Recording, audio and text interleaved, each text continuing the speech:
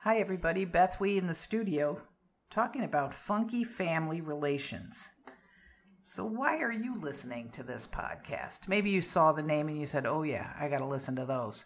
Maybe you're just perusing through podcasts and you're here. But this is the interesting part. Pretty much everybody I know has an occasion to deal with funky family members. However you got your seat listening to this podcast, let's make the most of it. Let's get started by getting our minds set on the subject at hand. I'm going to ask you a few questions to see if you're really ready. Here we go. Do you have a funky family relationship? With whom? Picture that person in your mind if you can. Here's my next question. Can you be yourself with them? Or when you do that, do you feel uncomfortable? Or do you think they try to make you feel uncomfortable? Are they critical or judgmental in general? Or is it an even give and take? Still got that person in your mind? How do you feel after you've been with them for a little bit? Do you feel good? Do you feel bad? Are you drained? Are you energized? So think of that person still. Do you share the same values with them? Do they expect you to be successful? And when you are, do they celebrate that success?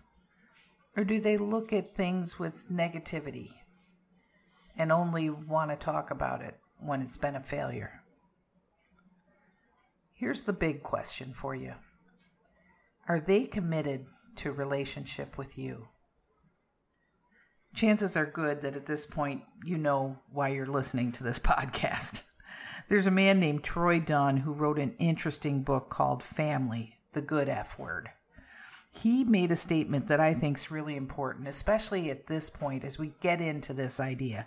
And the quote goes like this: "Time heals almost no wounds.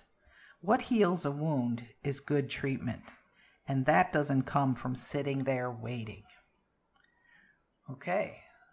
So we're not going to wait around to have good family relations. If we have funky family relations, it's time for us to think about actions. I've always heard that actions speak louder than words. And I remember this woman, Emma, that I worked with years ago. And she told me that when she went to stay with her dad, he would lock her and her brother outside and tell them to play so he could drink. And then he would tell them, "Don't tell your mom." So what did those actions say to that little girl? Maybe it told her that she wasn't as important as drink.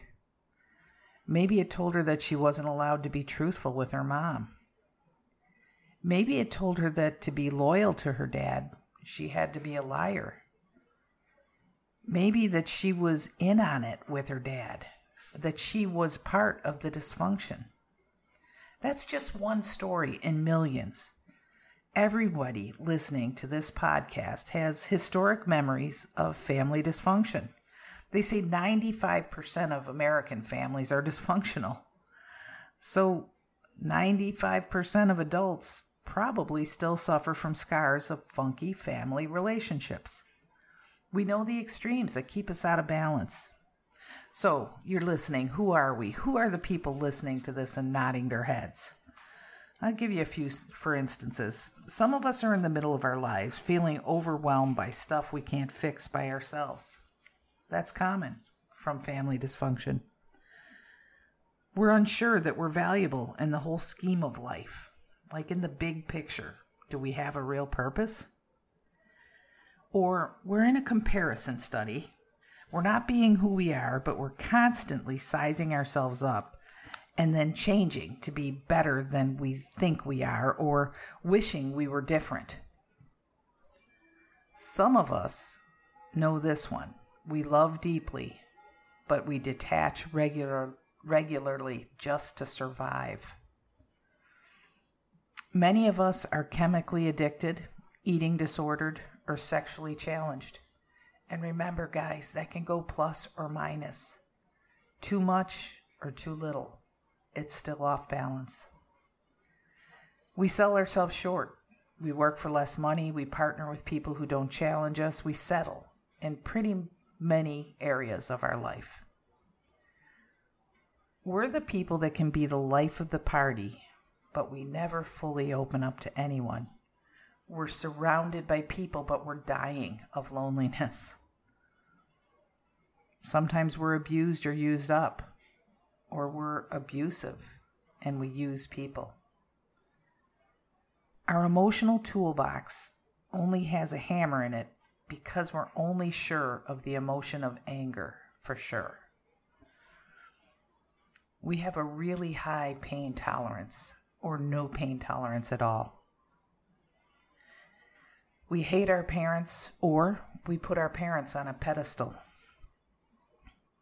We're loyal to people who don't deserve our loyalty. We don't talk, we don't feel, we don't tell. We act angry when we're hurt. These statements are ringing true for some of you listening. Do you see yourself in a few of them? Do you see yourself in a lot of them? Don't worry. Becoming aware of an issue is the beginning of healing. And one of the hidden emotions for those of us raised in dysfunction is shame. It's a painful emotion marked with dishonor and disgrace. Shame is a condition of humiliation and disrepute. If you feel it, you feel an immediate loss of belonging, as if you don't have a right to belong. Now that's the last thing I want my family to feel when they're around me. How about you? There was a psychologist in San Francisco. His name was Joshua Coleman. And he said this. He said, no two people view an event exactly the same, even within a family. And he calls this the separate reality phenomenon. For example, an action that a parent might call conscientious, a child might see as controlling or intrusive. Each of us sees our lives from our own narrow perspective. I remember when I was a kid, they used to show this picture that could either be a vase or two faces facing each other. Do you remember that picture? Depending on which perspective you took, you were either looking at a vase in the center, or you were looking at two faces, two outlines of faces facing each other. That's how it is with every situation, event, conversation.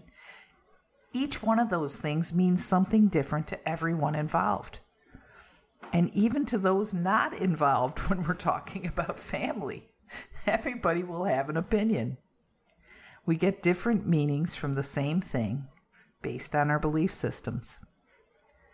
Anais Nin once said, we don't see things as we are. We see things as we are. Our minds make sense out of the world based on our core beliefs. So we're talking about family dysfunction here. We're talking about funky family relationships. If you're identifying, won't you stay tuned and listen to the second part of this podcast? We're going to get into talking about our core beliefs and what makes them up. I promise you, it'll make a difference. It's time to take addiction out of the shadows and shine the encouraging light of recovery on everyone affected. Good Seed Podcast is powered by BethWE.com, a nonprofit ministry based in Vero Beach, Florida. We'll start the uncomfortable conversations that turn despair into hope and complacency into action. Connect, communicate, and thrive with us. Check us out online at BethWE.com. Thanks for tuning in. We'll talk again soon.